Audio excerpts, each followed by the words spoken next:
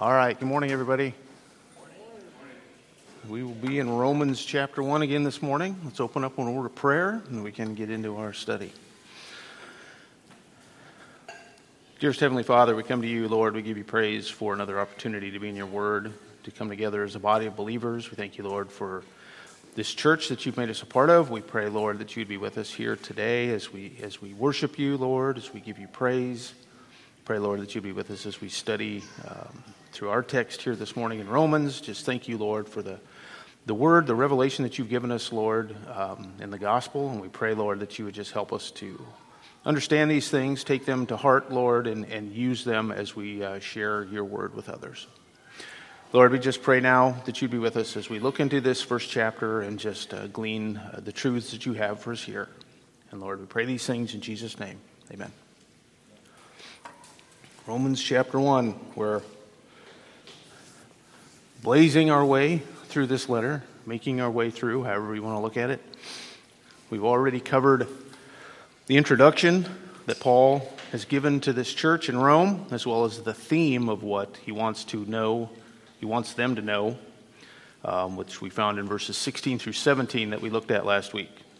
And I have my glasses today, so I made sure that Jenny helped me make sure that I have my glasses, my notes, everything. So, after explaining to this Roman church that he has a desire and an obligation to minister to them, he told them in verse 15 that he was eager to come and preach the gospel to them. And then in verses 16 to 17, he told us why he wanted to do this. He said, "For I am not ashamed of the gospel, for it is the power of God for salvation to everyone who believes, to the Jew first and also to the Greek. For in it the righteousness of God is revealed from faith to faith, as it is written, but the righteous man shall live by faith."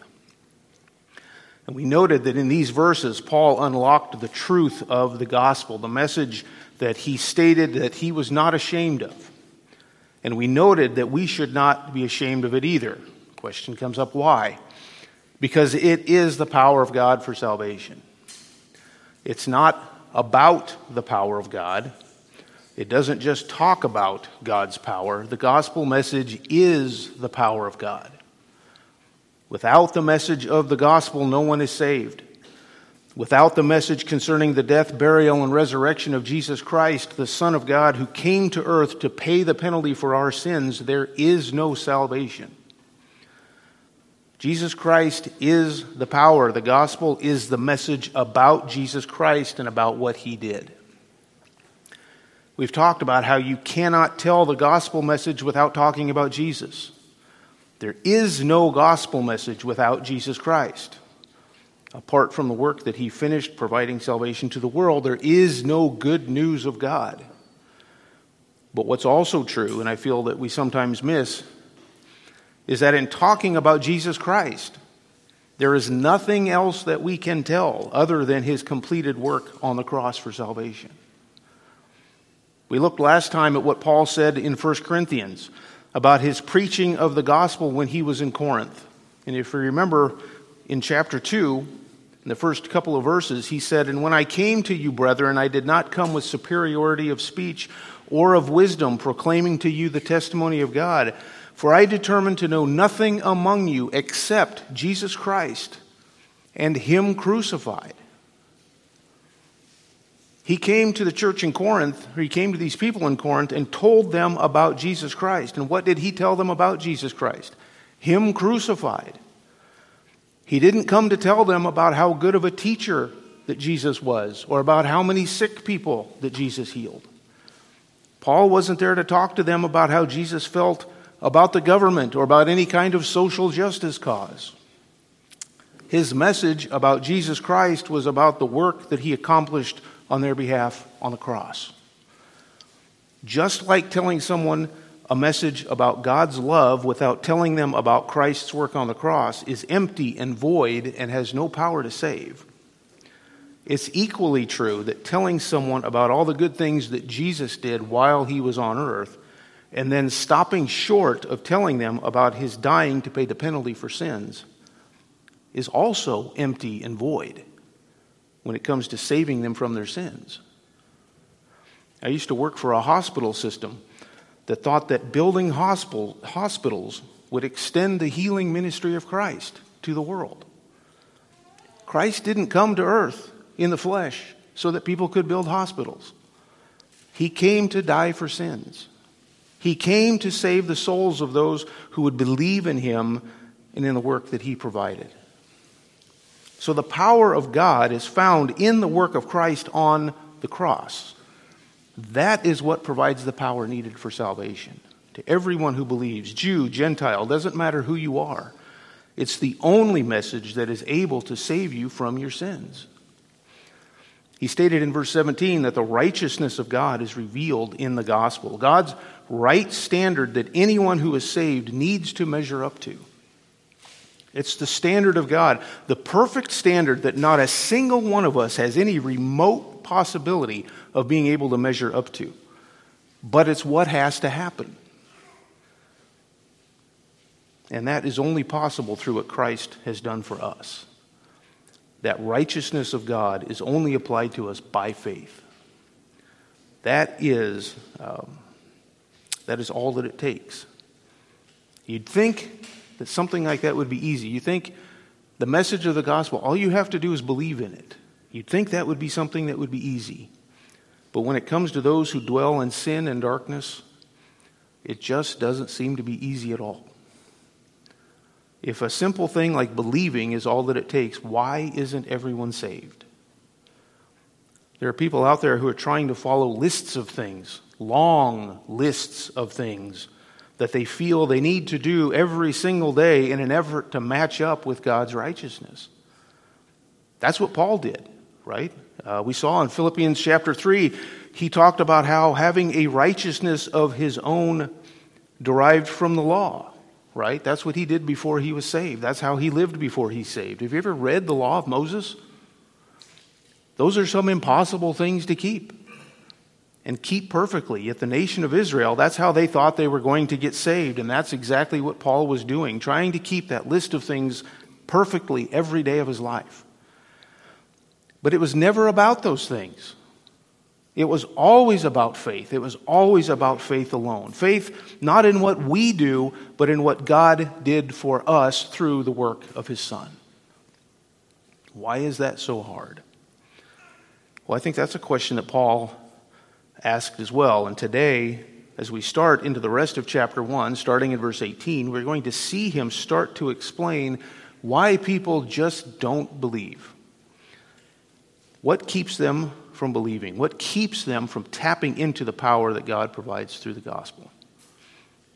So starting in verse 18 of chapter 1, Paul is going to launch into his gospel presentation, and he starts with the problem. What is mankind's problem? Sin. There was some question that came up as I was studying through this section on whether we would say that this is actually part of the gospel message. Is talking about sin part of the gospel message? Sin is the problem. You can't tell someone about salvation without telling them about the problem of their sin. If they don't understand that, then how can they understand what Christ did for them? People often use the analogy of having an illness or sickness of some sort, right? Cancer or a heart condition, take your pick on having some type of sickness that you need treatment for. You go to the doctor. What's the first thing that you have to know before the doctor can treat your problem? You've got to know what your problem is, right? I mean, doctor says, here, you need to take these pills. What are you going to ask? Why? What are they for? Knowing, but you can ask yourself, but is knowing that part of the solution, right? If you take the pills, it might cure you of your problem, but you have no idea why you're going to take them. So maybe technically it's not part of the solution, but there sure needs to be that understanding before you'd even consider any type of treatment for it. So from verse 18 of chapter 1 down through verse 20 of chapter 3, it's the problem of sin, man's condition, that needs treatment that Paul is going to be dealing with here. And he's going to start here in verse 18 down through the rest of the chapter, down to verse 32, and he's going to be talking about the Gentiles. Or really, he doesn't specifically name them as Gentiles, but really what he's talking about is those who have never had any special revelation from God. Just people out in the world that have never heard anything about God. And he's going to contrast that with where he will go when we get to chapter 2, where he will start to talk about those who have had special revelation from God, right? And we'll start to talk then about the Jews. Because those were the people that were given every advantage. They were given the knowledge of God, and yet they still were subject to sin. They still sinned and rejected God. And that will carry his discussion through until we get into chapter 3, down into verse 20. So again, as we study through this book, it's worth noting that Paul builds his argument very meticulously here. He starts with sins of those who didn't know anything about God, didn't know much of anything about God. Then he moves to those who know a bit more about God, before he finally gets into chapter 3, where he will talk about what God has provided to fix this problem of sin. So we won't even see that until we get into the 3rd chapter. And as we go through, you'll see that this progresses in understanding very logically and meticulously as we move through this book. But right away here in verse 18, as he starts this, he doesn't pull any punches. He doesn't sugarcoat anything.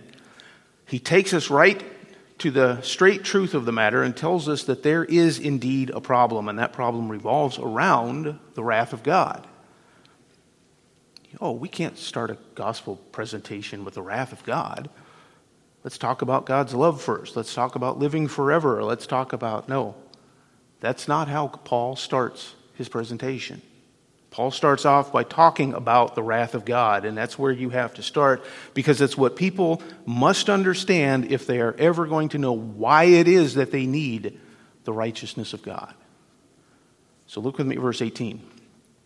For the wrath of God is revealed from heaven against all ungodliness and unrighteousness of men who suppress the truth in unrighteousness.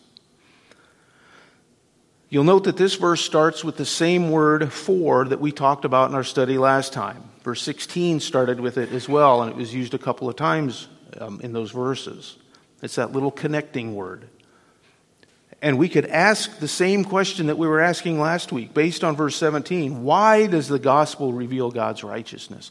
Why does the righteous man live by faith? And really what Paul is launching us into here is not just an answer to that question in this one single verse, but the next 11 chapters of this letter is going to explain the answer to that question. And he starts with talking about the problem, because the wrath of God is revealed from heaven. People don't like to start here, but really it's what people need to know. If you're going to accept a message that deals with putting you into a right relationship with the holy and righteous God, then you have to understand the severity of the problem that keeps you from Him.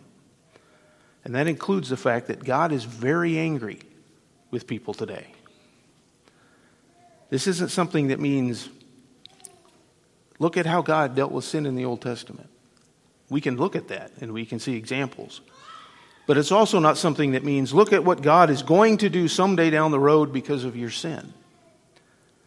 This that Paul is talking about here is present tense. It means the wrath of God is being continuously revealed. God's wrath is revealed right now. Anyone who sins is currently under the wrath of God. They are in the crosshairs of God.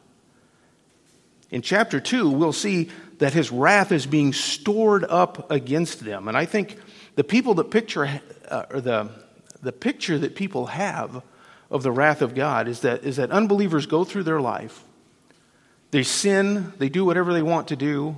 Then at the end of their life, God is going to take a look at a list and He'll say, okay, here's this person, there's their name. Oh, you did some bad things. Okay, this is the judgment that you're going to have. But I don't think that's the picture that Paul is painting here. This is a picture of God looking down in anger, God looking down from heaven with wrath. And as the unbeliever's life goes on, the wrath builds and builds and builds as they continue to sin against God. The 3rd chapter of John's Gospel has one of the most recognizable verses talking about God's love. And we read it last week. And everybody here, I'm sure, could quote it, right? For God so loved the world that he gave his only begotten Son, that whoever believes in him shall not perish but have everlasting life. We all know that verse. We all love that verse. And that's the picture that we have no issue presenting to people. God loving the world. But that chapter also has this verse, John 3:36, where Jesus says, "He who believes in the Son has eternal life, but he who does not obey the Son will not see life, but the wrath of God abides on him." It abides on him. That means that it remains or stays on him. God's wrath is on those who do not believe the gospel of Jesus Christ. He is an angry God. Fallen man, fallen women have angered God with sin. And there are consequences for those who have angered him, those under his wrath. As we go through these first chapters in Romans, we'll see how this is manifest even today. It's not all saved up for a day of judgment. There are consequences for people's sins. And this is why we see throughout Scripture that those who don't believe are perishing. It talks about that as a present tense thing as well. They are perishing even today. So it's important to understand that God is angry. You know, the Bible talks even about God's hatred towards sinners. And we don't like to think about that. We don't like to talk about that. We would rather think that God hates the sin, but he loves the sinner. And yes, God does hate the sin. And yes, God does love sinners. But where did the sin come from? It came from the sinner. Mark 7:21 says that it comes out of the heart of men. God's wrath and judgment doesn't come upon just the sin. It comes upon the sinner. The sinner is the source of the sin. The sinner is responsible for the sin. Verses like Psalm 5:5 says he hates all who do iniquity. Ecclesiastes 3:8 says there's a time to love and a time to hate. Jeremiah 12:8, he's talking about Israel. He says, "My inheritance I have come to hate," and it's due to their sin. You can't separate out the sin from the sinner. If anything, the sinner is more vile than the sin itself, because the sinner is what causes the sin. You understand, sin is not something that hangs out here that affects us or infects us some way, that causes us to do something. It's not an entity or a force that makes us do things. We sin. That's where sin comes from. If it wasn't for people, there would be no sin. So we can't sugarcoat this. God is extremely angry toward the sins of his creation. And as we continue here, we start to see why it is so unacceptable that mankind rejects God. Look at how he puts it. He says, "The wrath of God is revealed from heaven against all ungodliness and unrighteousness of men who suppress the truth in unrighteousness." Ungodliness and unrighteousness, he says. Some take these words and they want to separate them out, and they talk about them as, okay, then godliness means this, unrighteousness means this. But really, these two things go together. This is an unrighteousness that stems from a rejection of God. And the end of the verse explains why. Because they suppress the truth in unrighteousness. What this means is that we are not dealing with innocent victims here. They are godless and unrighteous, and they suppress the truth in their unrighteousness. They are rejecting God. They are denying things that they ought to know. And we'll see that in just a minute here as we go through this. But the unbeliever is not innocent. They are willfully rebellious against God. This is why God is angry, why God is wrathful against them. This is what the problem is. We tend to think these poor people are just confused. The problem is they just don't know about God. If we just tell them about God, if we tell them lovingly, if we reason with them, we'll show them the error of their ways, then they'll see reason and believe. And I'm not saying we don't talk to them lovingly, but that's not what's going to convince them. The tone of our voice, the way that we talk to them is not what's going to convince them. We looked last time, several verses in 1 Corinthians. The word of the cross is foolishness to those who are perishing. It's foolishness to Gentiles. It's a stumbling block to Jews. You know what Paul is telling us here? It's not foolishness and a stumbling block because we just haven't explained it well enough. It's foolishness and a stumbling block because they suppress the truth of it. They don't want to know it. They push it away. They're going around with their hands over their ears like kids do, blah, blah, blah, blah, blah. I don't want to hear what's going on. That's what's happening.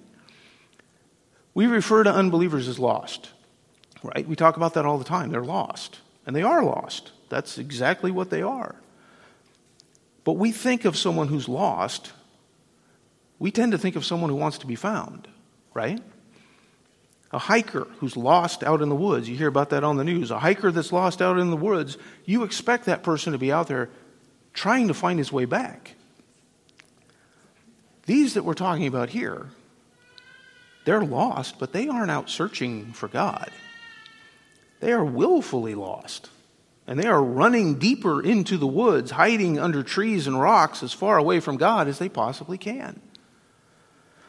Their natural instinct when they hear the search party that's bringing rescue and salvation, those bringing the gospel message, their instinct is to hide away from it and pretend they don't hear it.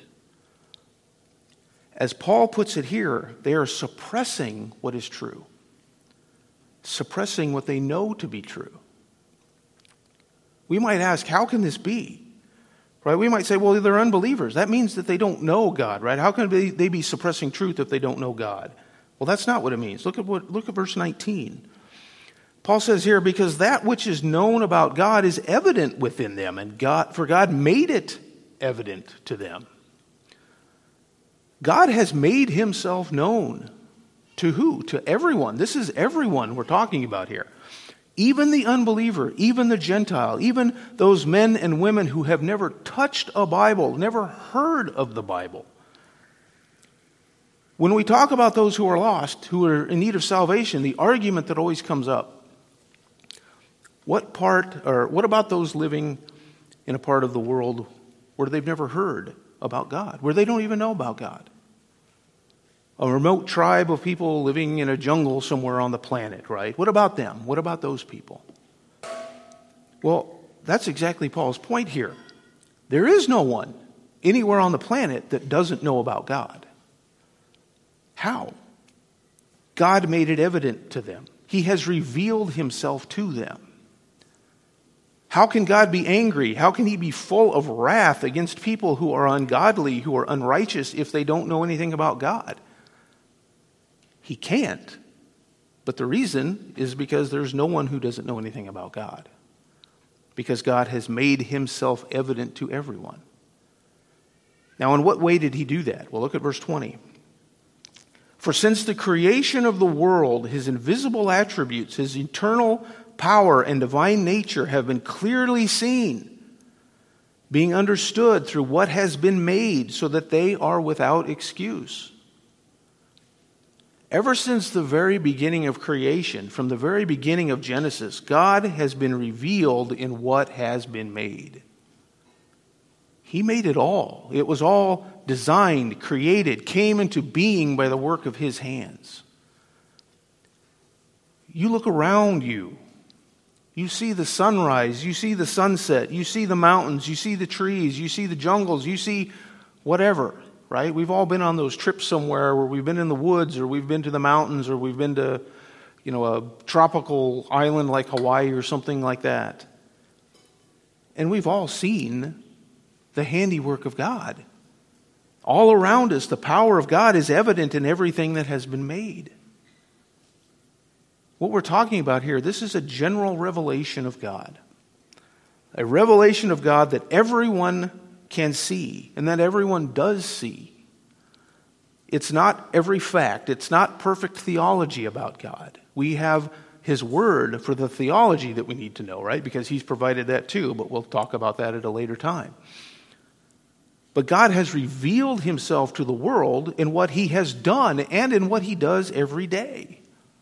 He brings the rain every day, the snow, he brings the wind, he causes the sun to shine, he causes the stars and the moon to show up at night. He put them there. He made them all. Generally speaking, everyone can see that, and everyone knows that. Now we might ask, well, what about atheists? What about those who say, I don't believe in God, or there is no God? What about them? They don't really exist. That goes back to Paul's statement in verse 18, men who suppress the truth in unrighteousness. They say there is no God. They will fight you tooth and nail to make that claim, but even they know that that's not really true. It's a truth that they suppress. They suppress it very well. Have you ever noticed how someone who claims that there is no God, claims that they don't believe in God, claims that there's no such thing as God, spends so much time talking about the God that they claim they don't believe exists? I don't believe in unicorns. I just don't believe that they're real. Maybe you disagree with me. Maybe you're on the same page with me. I don't know. But they are creatures that I don't believe exist. As an unicornist, I don't spend very much time thinking about or worrying about unicorns. I don't create Facebook pages and posts that detail my arguments against unicornology. I don't get angry with those that might believe in a unicorn. Or maybe if someone wants to put a picture of a unicorn up in a school, or maybe put a unicorn poem on the wall of a public building, that doesn't concern me. I don't really care about that. Why? Because unicorns aren't real. And I know that they aren't real, and I don't give them any consideration. But people that claim to be atheists, who say they don't believe in God, yet they care a lot if something about God is mentioned, if something about God is posted somewhere or made public somewhere. They care a lot if someone disagrees with them and claims to believe in God and dares try to share that faith in God with them. Why? Why would they care so much about him if they don't even believe that he exists? Because unlike with unicorns, they know that there really is something to God. They even know from creation around them that God exists. Turn back with me to the book of Psalms, Psalm chapter 8. We'll look at a couple of Psalms together here.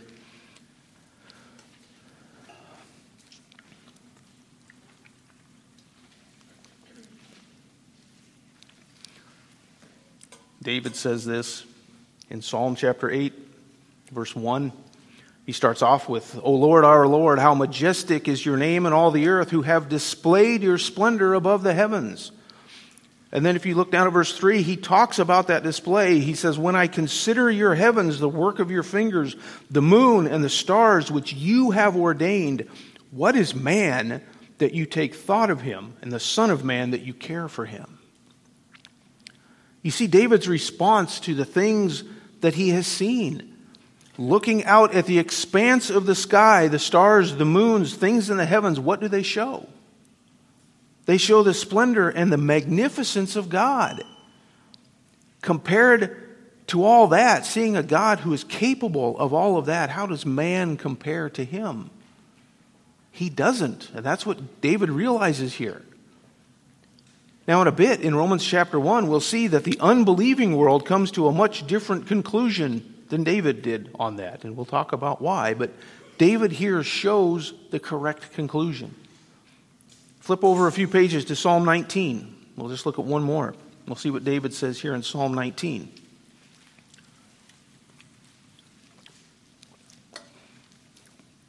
He says in verse 1, Psalm 19, the heavens are telling of the glory of God, and their expanse is declaring the work of his hands. Day to day pours forth speech, and night to night reveals knowledge. There is no speech, nor are there words. Their voice is not heard. Their line has gone out through all the earth, and their utterances to the end of the world. In them he has placed a tent for the sun. The creation tells of God's handiwork. David says that it tells it without words to the ends of the earth. But it speaks volumes in what is seen. Day and night, the magnificence of the creation tells of God. You can go out during the day and you can see the splendor of God's creation. You go out at night and you see the splendor of God's creation. That's what Paul is talking about. Just look around you. Look at the majesty of the creation. You know that God exists. You do. Whether you say that you do or not, you know that He exists. People claim that it's not God that created the world, and they say that they know that because of science. They say, we have science and we can look at all these things now and we can have explanations for these things. I think science shows just exactly the opposite of that. You know what science really shows us? It shows us organisms and structures of life that are so complex and so organized that the deeper and deeper we get into them, the more absurd it is to think that there was no design to it. To think that there was no one, no God that had any type of hand in it. They would rather suppress any type of reason, any type of truth that is evident. And they would rather say, all these things that are so complex, and so it just happened. It just happened. I have a challenge for anyone that wants to take this up today. They're selling fireworks for the next few days, right? I think we've all heard that, right? Everybody knows that there's fireworks going on. I want anybody that wants to take up this challenge, go out and buy a pack of firecrackers. You might need more than one, just to warn you. But buy a pack of firecrackers and start lighting them off one at a time, one by one. And you let me know when you've created something. When something pops into existence from one of those explosions, I want you to keep lighting off firecrackers until something has been created. And I don't mean say, I created a pile of burned scraps of papers. That's not what I'm talking about. I'm talking about a watch or a trumpet or a butterfly. And if you make a unicorn, I really want to know about that. But this is ridiculous, of course, right? It's absurd. It's not going to happen. Why? Because a firecracker going off isn't going to create anything, and everyone knows that it won't happen. To create something, someone has to build it, and the more complex that something is, the more design must have gone into it. But instead, the fallen world, those who refuse to believe in God, would rather have us believe that that's exactly the way it works. Boom, a big bang, and it just all happened to fall into place. Everything that we see around us here today just happened. Some of these things are so ridiculous. I mean, I really don't mean to make light of these things. I don't, because it's sad, really. It's a very sad state. They know God. They know that He exists. They simply refuse to accept Him. You know what I look out for when I hear people talk about things? I look out for how many times I see people who say they don't believe in God. They say, there's no God. Obviously it's ridiculous to say that there's God. But I look out for those people and I want to know how many times they use phrases like, nature or Mother Nature did this. Or fate handed out something today. Or the universe has determined something. Because they won't admit that there's a God, but they will use these other names and other terms. Mother Nature, fate, the universe, whatever.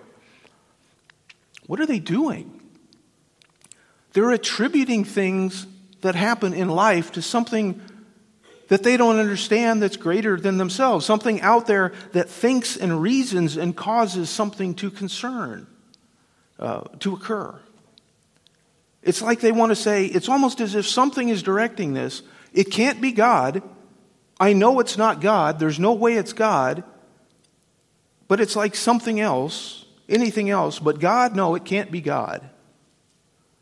Well, what is that? They are acknowledging the existence of God, acknowledging at least a general knowledge of at least the idea of God, but refusing to accept that it's God that they're really acknowledging. Now again, we're talking about a very general knowledge. It's not specific, and it's certainly not a saving knowledge. But they show that they at least have an understanding that God is out there. And that's what Paul is talking about here. And he says at the very end of verse 20, so that they are without excuse. They know His existence is clear. The creation shows God to even the most godless of men. And what does that mean for them? They're without excuse. Again, this is going back to Paul's initial claim in verse 18. The wrath of God is revealed against them. You can't say, oh, but they lived in this remote part of the world where no missionary has ever gone. They can't be under God's wrath. They didn't know God. Yes, they did. Even they are without excuse. There is no excuse for not understanding that God exists. This knowledge that we're talking about here, it's not enough knowledge to save them, but it is enough knowledge to condemn them. We come to verse 21. He continues on with this. He elaborates on how they suppress the truth, some of the things that they do. He says here, for even though they knew God, they did not honor him as God or give thanks, but they became futile in their speculations, and their foolish heart was darkened. You see what he says? They knew God. And this is an interesting word choice that Paul uses here, because this word is usually used to talk about having a deep knowledge, a deep understanding, almost like an intimate knowledge of God. He is stressing that they know much more than they really let on. It's not even really just a cursory knowledge. They knew God. Through what was revealed, they should have known better. But instead, they rejected what was right in front of them. And they do that continually today. He mentions a few things here. He says they did not honor him as God. To God and God alone belongs all glory. That's how Paul will actually end this long doctrinal explanation of the gospel when we get to the very end of chapter 11 in verse 36, where he'll say, for from him and through him and to him are all things, to him be the glory forever. Amen. By the time we get to the end of Paul's gospel presentation, we'll see their folly for not giving glory to God. But also here he says that they did not give him thanks, and this goes right along with not honoring him. The blessings of God rain down literally on every man, woman, and child on this planet. They always have. And yet it is only a few who actually give thanks to God for that. The love that he shows the world through the gospel is the greatest thing that he could ever do for them, that he ever did for us. And the majority of people throw it right back in his face. The writer of the Hebrews says in Hebrews chapter 10 that the one who hears the gospel and rejects it and goes on sinning willfully tramples underfoot the Son of God, regards the blood of his covenant as unclean, insults the Spirit of grace. For most of the world, that's all the thanks that God will ever get from them. None. No thanks at all. Just an insult. They do not honor him. They do not give thanks to him. They became futile in their speculations, and their foolish heart, it says, was darkened. The wisdom of the world and the wisdom of God are not compatible. I hope we understand that. They do not mix. What the world says is wise, God doesn't see as wise at all. And what God says is wise, the world doesn't see as wise. They don't mix, and we can't spend our time trying to mix them. And unfortunately, sometimes that's what we do. If you remember last week, 1 Corinthians chapter 1, more than once, what did we see there? The gospel is foolishness to the world. Those that are perishing see it as a foolish message. Now here, we see why. Because they are foolish themselves. This is from God's perspective, of course, which would be the correct perspective. In their speculations, they became futile. This word means worthless. Turn with me over to 1 Corinthians again. We'll make our way to the 3rd chapter of 1 Corinthians. Paul spends time talking to the Corinthians about foolishness and wisdom and things like that. The city of Corinth was right in that hotbed of Greek culture. There were many learned people all around them that thought themselves to be wise, right? That was kind of the Greek thing. Thought that they had all of the answers. So as a church, they had to continually combat that. And I'd say that we're in that same battle in our culture today. But look down at verse 18 of 1 Corinthians 3, where it says, let no man deceive himself. If any man among you thinks that he is wise in this age, he must become foolish so that he may become wise. Now, we've already gone through the foolishness of God and wisdom of man talk in this letter. So Paul is saying here, if you think that you're wise because you have a worldly wisdom, if you think that you're wise because you're wise in the eyes of the world, then with respect to that thinking, you're going to have to become foolish to the world in order to truly become wise.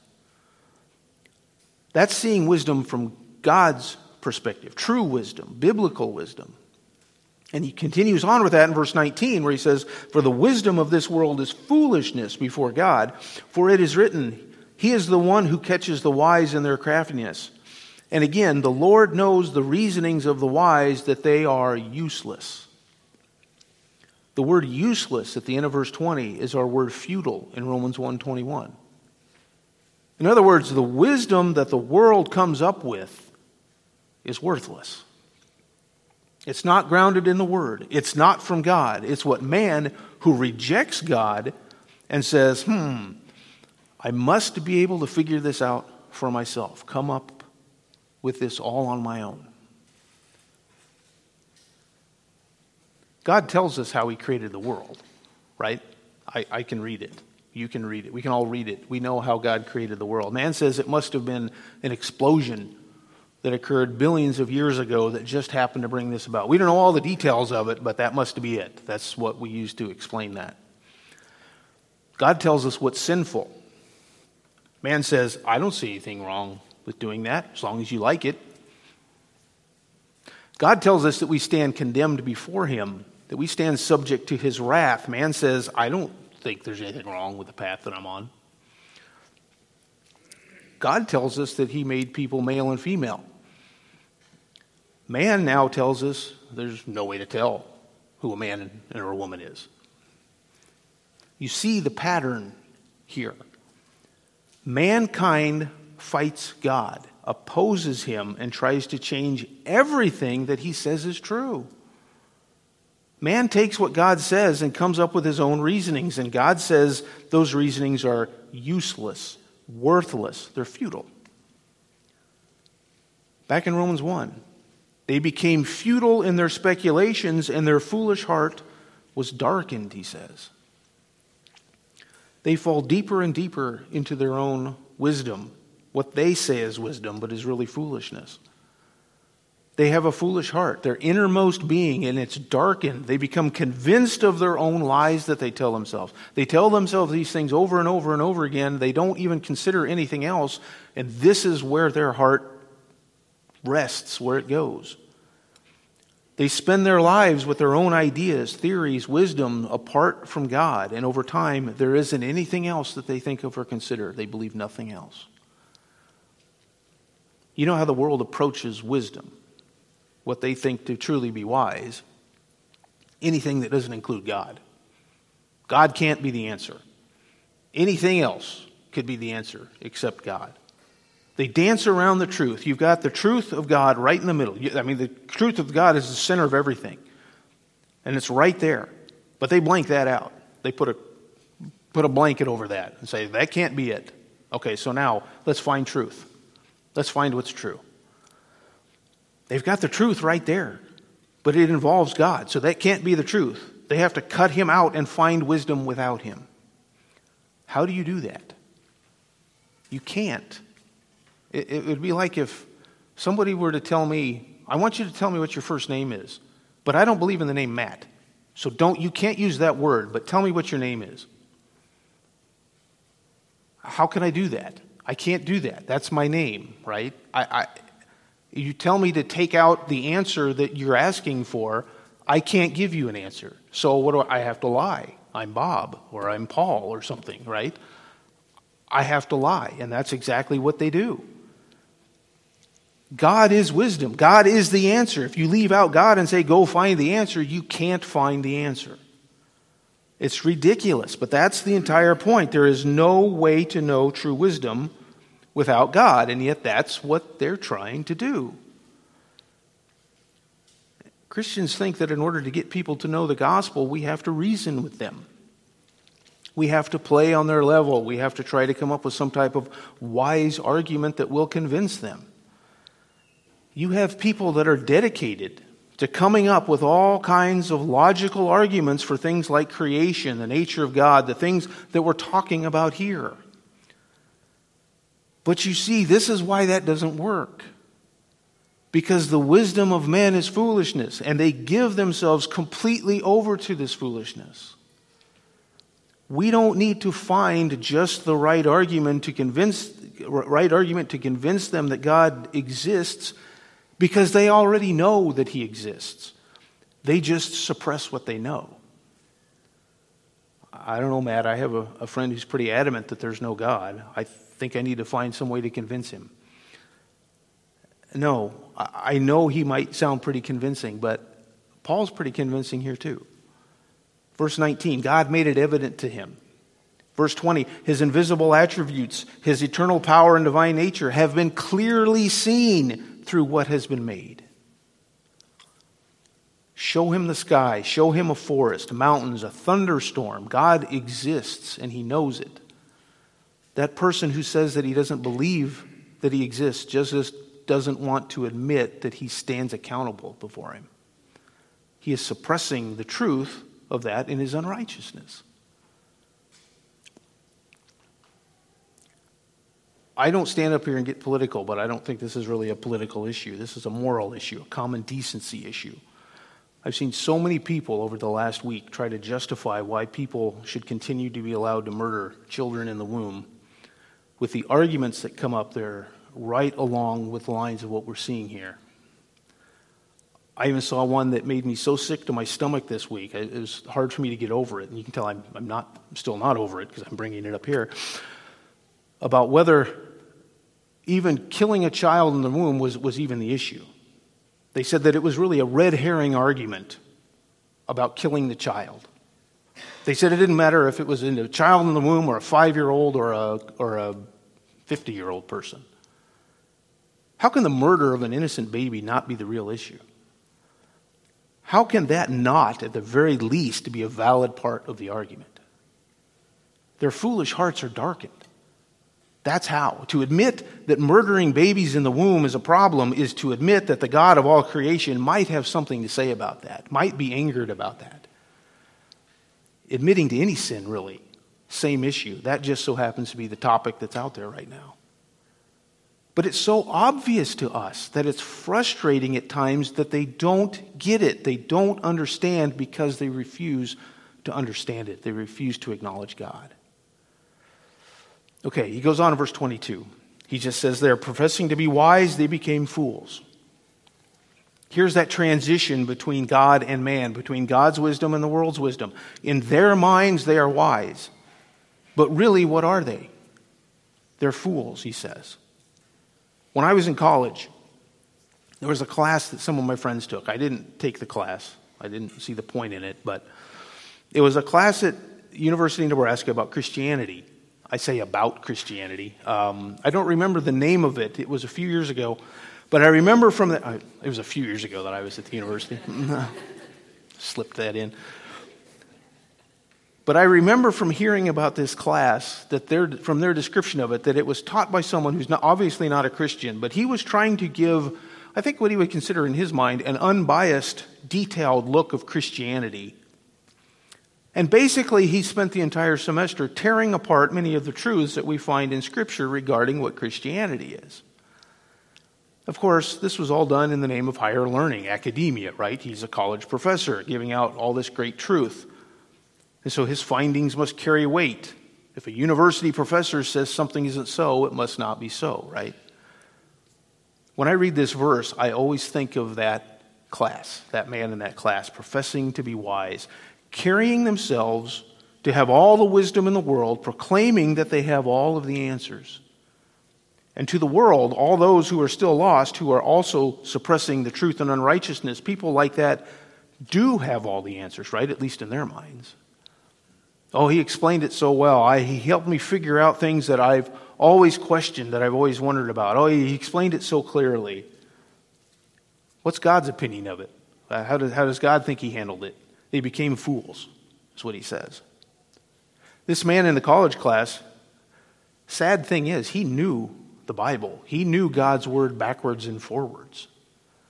Of course, in his class, there would be many college students who came in. And keep in mind, probably half of the students that were in his class in any given semester were Christian kids.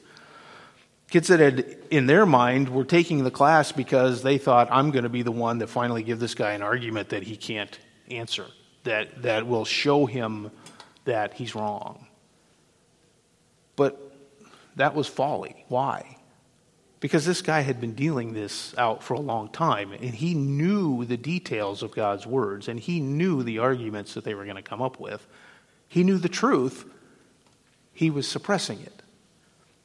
He didn't want to know. He didn't want to acknowledge it. Having that kind of knowledge of the Word of God and using it simply as a means to tear it apart and discredit it, to take what God had revealed clearly. And keep in mind, when we're talking about the Bible, when we're talking about a man like that, we're going even beyond what Paul is getting at here in Romans 1. This is general revelation. The Bible is specific revelation, detailed revelation. We'll get to talking about people like that when we get into chapter 2. But this professor was a fool in the strictest sense of the word. Paul here is talking about those who look at creation and dismiss God, coming up with other explanations for it. But we know that it goes even beyond that. People take the Word of God and reject it. And like I said, we'll get into that when we get into the next chapter. So we come to verse 23. And we see here where this takes them. What this leads them to reason in their own foolish minds. It says, and exchange the glory of the incorruptible God for an image in the form of corruptible man and of birds and four-footed animals and crawling creatures. Ultimately, what does man do? He takes the glory that belongs to God and he transfers it to something that is corruptible. The incorruptible God to corruptible something. Really, he transfers it to something that he can control. And this is really what happens, what it's all about. If there is an all-powerful creator to which I owe my existence, then I have to admit that I'm not the one in charge. I'm not the one in control of my own destiny. That's really what it boils down to. We are answerable to God, and fallen man does not want to admit that. So he gives glory to something of his own making. This is the essence of every religion, of every belief system outside of the Bible. For all of history, people have been doing what? Creating their own gods, their own idols, images in the form of corruptible man and of birds and four-footed animals and crawling creatures. Most gods that people create, right, they create these little idols. They use animal imagery to represent them. Sometimes they use people. Sometimes they're celestial beings, sun, moon, stars. But they all end up being flawed in some way. They can be fooled or tricked. They fail at things. They're not perfect, right? You read some stories, mythologies from other religions, and you see these gods and you think these are idiots that they present. Why? Because then the men that create them are the ones in control of them, right? They have made them in their own image. What is actually true? We were made in the image of God, right? But fallen man makes gods in the image of himself. What does that make him? Now he's God, right? Fallen man is his own God. Prophet Jeremiah wrote about that. Turn with me over to Jeremiah 10. This is the last place we'll look. Jeremiah chapter 10. God is warning the nation of Israel about the folly of following the nations into idolatry, which, if you recall from Israel's history, they did over and over and over again. But look at verse 1 of Jeremiah chapter 10. Hear the word which the Lord speaks to you, O house of Israel. Thus says the Lord, do not learn the way of the nations, and do not be terrified by the signs of the heavens, although the nations are terrified by them. For the customs of the peoples are a delusion, because it is wood cut from the forest, the work of the hands of a craftsman with a cutting tool. They decorate it with silver and with gold. They fasten it with nails and with hammers so that it will not totter. Like a scarecrow in a cucumber field are they, and they cannot speak. They must be carried because they cannot walk. Do not fear them, for they can do no harm, nor can they do any good.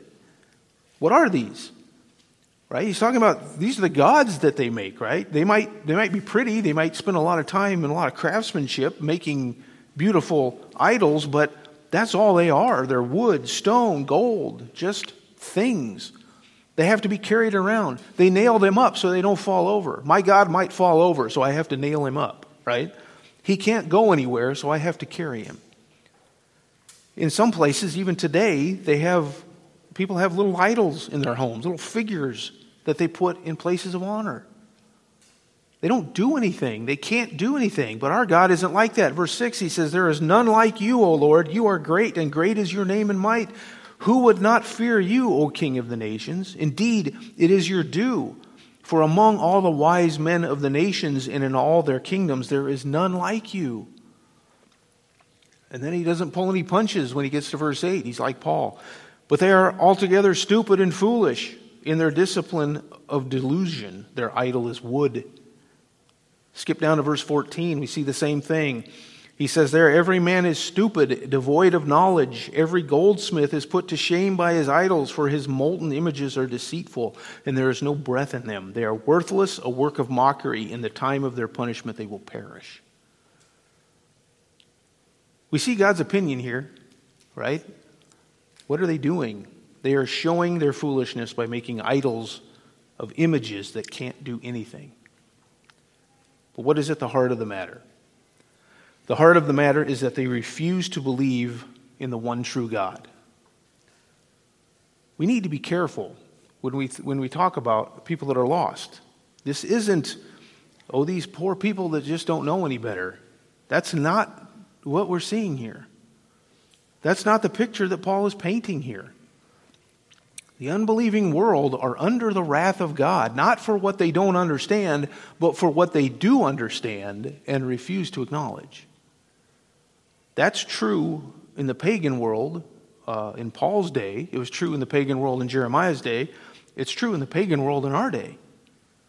And by pagan world, I don't just mean that you have to go to the remote jungles somewhere to find that, South America, Africa, wherever. I mean the world that puts any idol over and above God, which they do every day. You can put possessions up as your idol. You can put people up as your idol. You can put yourself up as your idol. You can put science up as your idol. Anything that you put up that is more important than God, that's their idol. We need to be careful that this is true of the fallen world, but we need to understand that we were right there with them before we were saved. Right? And we're talking about unbelievers, so we're talking strictly about unbelievers. Paul hasn't talked about salvation yet, right? That's, again, meticulous message he's taking us through. That won't come till we get to chapter 3. So he's talking about the fallen. But before we were saved by the power of the gospel, we weren't any different than this. We're not talking about, we're so much better than them because, no. This is what was true of us. We were foolish. We were rejecting what was right in front of our eyes for a period of time. But what's the difference? Back in verse 16, the power of God for salvation, the gospel, the understanding that we have now, we owe to the power of God working in our lives to give us that understanding, to bring the power of the gospel to bear in our lives. We didn't just suddenly become smarter or more wise enough to accept this. That didn't happen because of us. It was the Holy Spirit that made known to us the gospel message. That's why we don't spend our time trying to convince the world that God exists. They know He exists. We spend our time telling them that they are in this lost condition under God's wrath, but that He has provided them a way out of that condition. Sent His Son to die on the cross for their sins, paid the penalty, provided the payment for the penalty that they owed, and rose again to new life, thus making it possible for them to believe, place their faith in what He did for them on the cross, and have everlasting life with Him in glory. That's the message that we preach, and that's the only message that saves.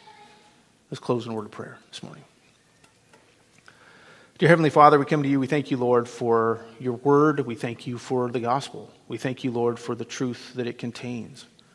Lord, we thank you for the power that it is to save people. And we know, Lord, that that is the message that people need to hear. And we pray, Lord, that we would be bold in sharing that with others.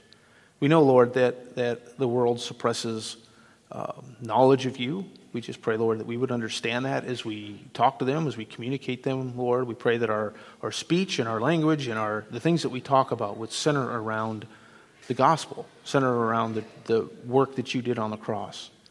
And Lord, we just praise you for that, and we thank you for making that known to us. And we pray, Lord, that as we continue to study through here, that you would be honored and that we would just have a greater understanding into the truths behind your word.